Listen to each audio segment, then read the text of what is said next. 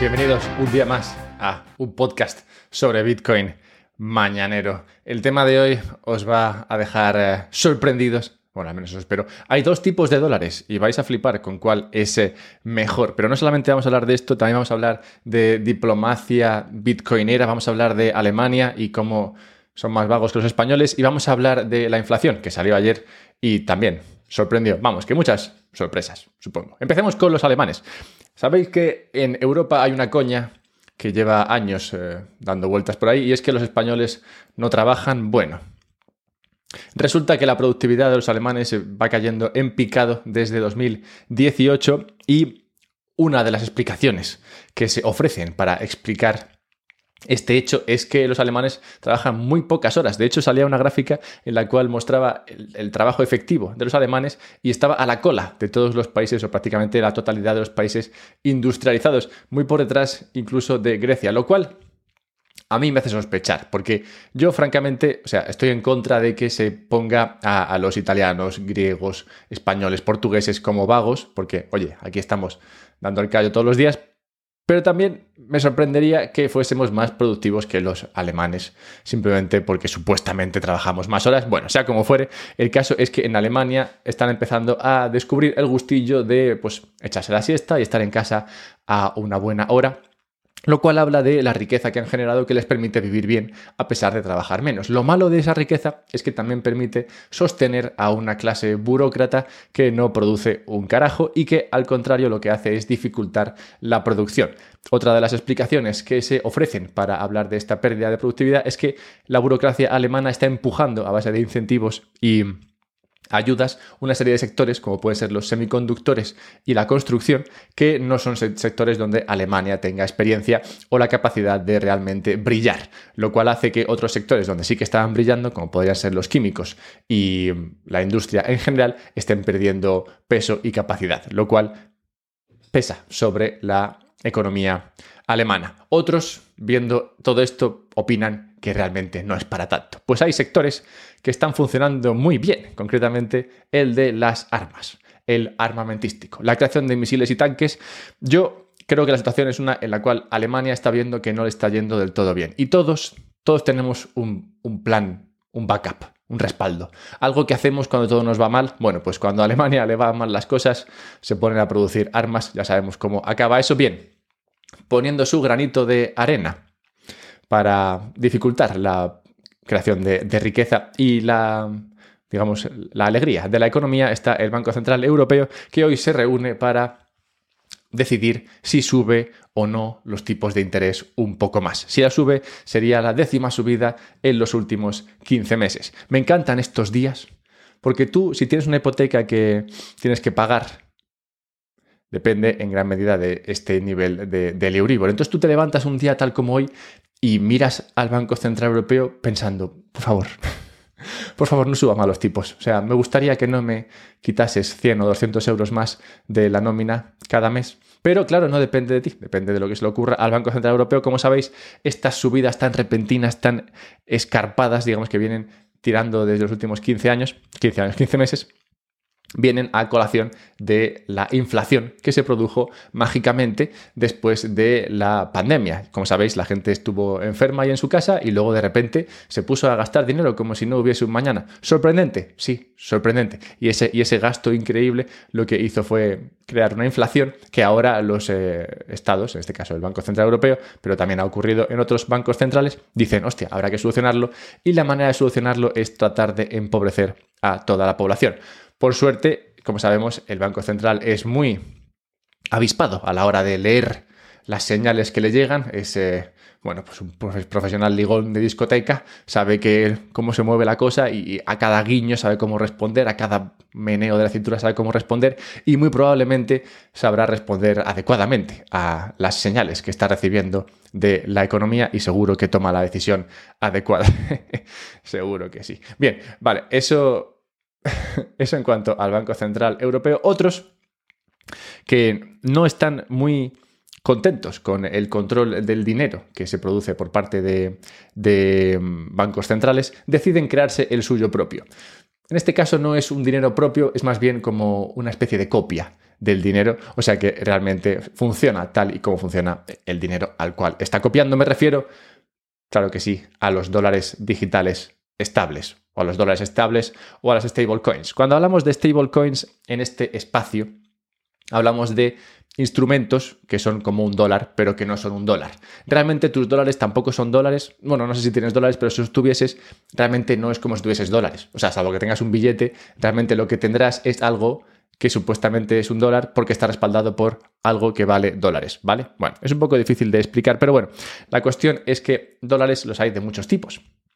Y la calidad de los mismos depende de lo que los respalde. Entonces, PayPal se levantó un día, hace no demasiado, y dijo, oye, esto de las monedas estables, esto de estos dólares respaldados por dólares que funcionan sobre la blockchain, en este caso la red de Ethereum, esto está muy bien, así que voy a montarme yo un dólar estable para funcionar en la red de PayPal. Y entonces PayPal dijo, pues me creo mi PayPal USD, ¿no? Sabéis que existe Trust USD, aunque creo que ya no existe. Sabéis que existe el de Tether, USDT. Sabéis que existe el de Binance USD, aunque ese tampoco está funcionando muy allá. Y sabéis que está el de Circle, USDC, ¿vale? Bien, bueno, pues PayPal se sacó su propio dólar. Al final, cualquiera puede sacarse un dólar. Si tú, por ejemplo, tienes una caja llena de dólares, puedes luego crear un recibo, un papelito que diga, vale por uno de esos dólares que están en la caja, ¿vale? Y ya has creado un dólar estable. Luego lo metes ahí en la blockchain y para adelante. Bueno, pues PayPal sacó su PayPal dólar. Y entonces ahora tiene dos tipos de dólares. Tiene los dólares que están en cuentas bancarias normales, tradicionales de toda la vida, y luego tiene dólares que están en la blockchain. Entonces tiene los criptodólares y los tradicional dólares. Bien, ¿cuál de estos dos creéis que es más seguro? Pues os sorprendería saber que los criptodólares son muchísimo más seguros que los dólares tradicionales, lo cual creo que nos da pistas hacia dónde va a ir el mercado en el futuro. Mucha gente se queja de los criptodólares o estos dólares estables, pero realmente son muchísimo mejores que los dólares tradicionales. Concretamente, en el caso de PayPal, resulta que tienes unos dólares respaldados por activos que son muy seguros, que son los que respaldan a esos criptodólares. Los criptodólares están 100% respaldados por, digamos, letras del tesoro americanas y activos financieros similares, que son lo más parecido al dinero real que existe, mientras que en el caso de los dólares tradicionales que tiene PayPal, solo están respaldados por este dinero tan seguro o por estos activos tan seguros en un 33%. O sea que el otro 66% está respaldado por cosas que se podrían convertir en dólares, pero que igual tardan un poco más. O sea, no está respaldado por casas,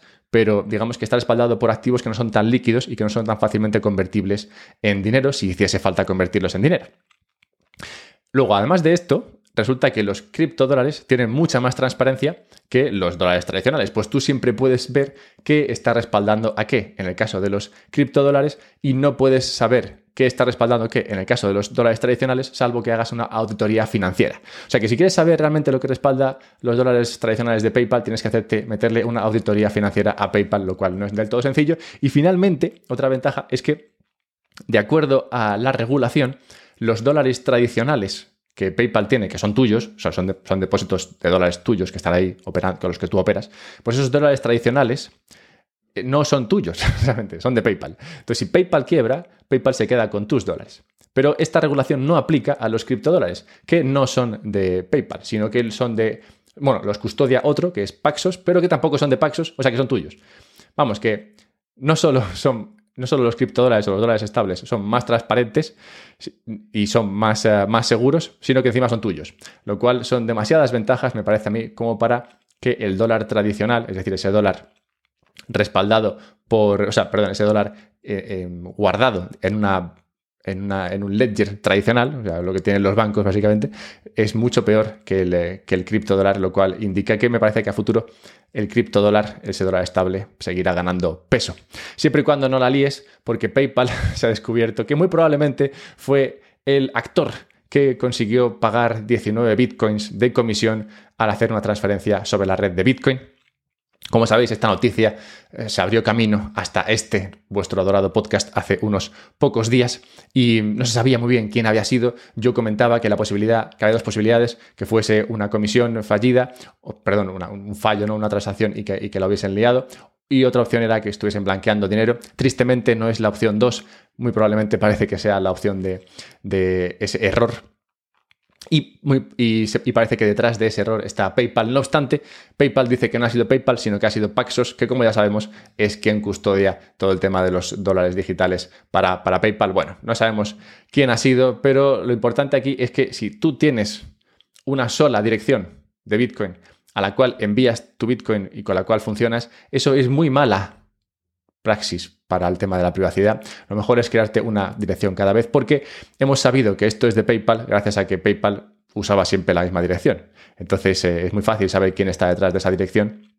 Cuando solo tienes una, no es tan fácil cuando tienes varias. Así que como forma de funcionar en Bitcoin, mejor usa cada vez una dirección. Bien. La inflación salió al 3,7% en Estados Unidos. Sorprendió a todos. Una sorpresa de estas que te dejan locos. Pero esto es malo.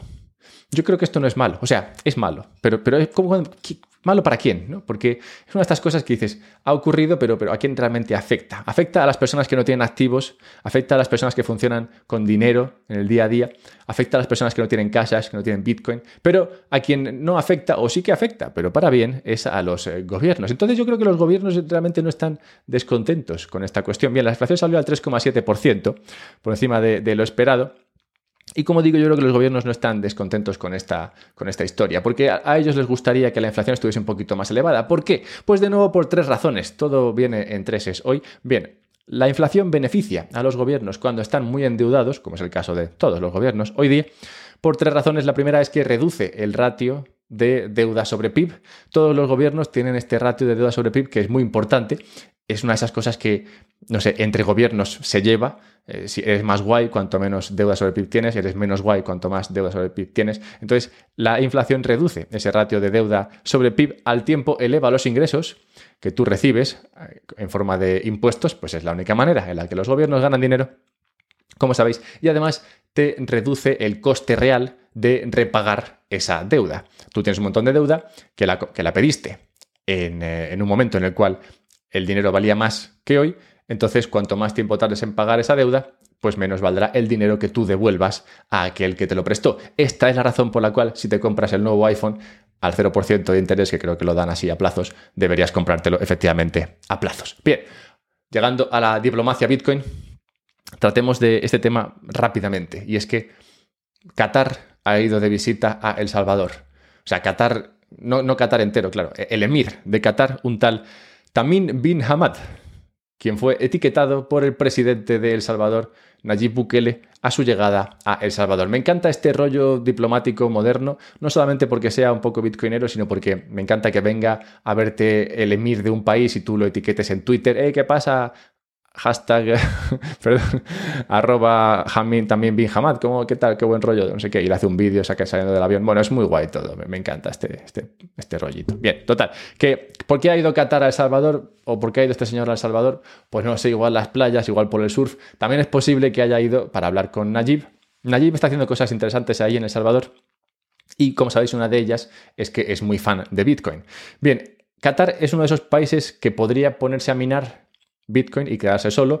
Qatar tiene el 30% de todas las reservas de gas natural de Oriente Medio, el 11% de las reservas globales y también es uno de los 15 mayores productores de petróleo. Total, que produce energía como si no hubiese un mañana. Si no produce más es porque no hay más demanda.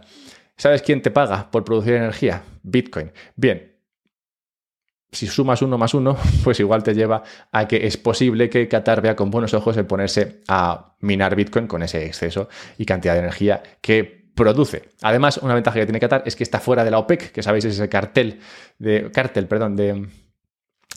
países que que controlan la producción de petróleo no están todos dentro de este cártel. Como digo, Ecuador, por ejemplo, Qatar están fuera, así que van a su bola, pueden hacer lo que les dé la gana en cuanto a la producción de energía, y eso les lleva a que, pues igual, miren con buenos ojos aliarse con otros países diferentes. No digo que vaya a salir nada de este paseo por El Salvador, igual simplemente iba a ver a Nayib porque le gustaba, pero oye, uno es libre de soñar, y soñar es lo que hizo Dante Alighieri, que es quien se abre paso a la necrológica de hoy. Tal día como hoy murió Dante, autor de la Divina Comedia, nombre que es así porque comedia es... se hablaba de comedia a cualquier escrito que tuviese un final feliz, curiosamente, y creo que fue Botticelli quien le dijo a Dante que lo llamase Divina porque era tan loco que ese escrito que se merecía ese nombre. O sea que de ahí viene el nombre de la Divina Comedia, esta historia de Dante Alighieri, que es una historia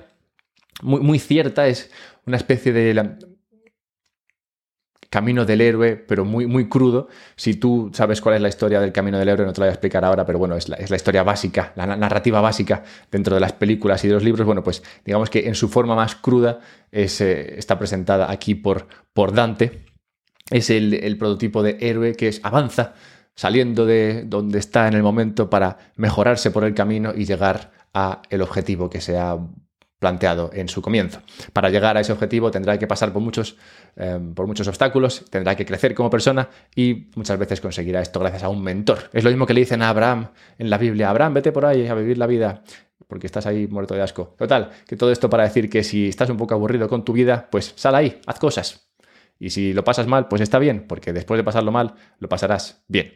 Comparte esto para que otros también lo pasen bien como tú. Compártelo, es muy importante, porque realmente cada vez que compartís tiene un impacto muy, muy grande en la distribución, y si queréis que otros vean el mundo como vosotros, qué mejor que compartir estos noticiarios con ellos. Seguidme en Twitter, @alberto_mera, comprar Bitcoin si queréis, a través de Relay, hay descuento en la descripción. Venid a Madrid, hay un evento en el primer fin de semana de octubre, también encontraréis enlaces a esto en la descripción, y si tenéis Bitcoin que lo queréis guardar de manera segura, pues ya sabéis, guardarlo en una Bitbox, también un descuento en la descripción. Bueno,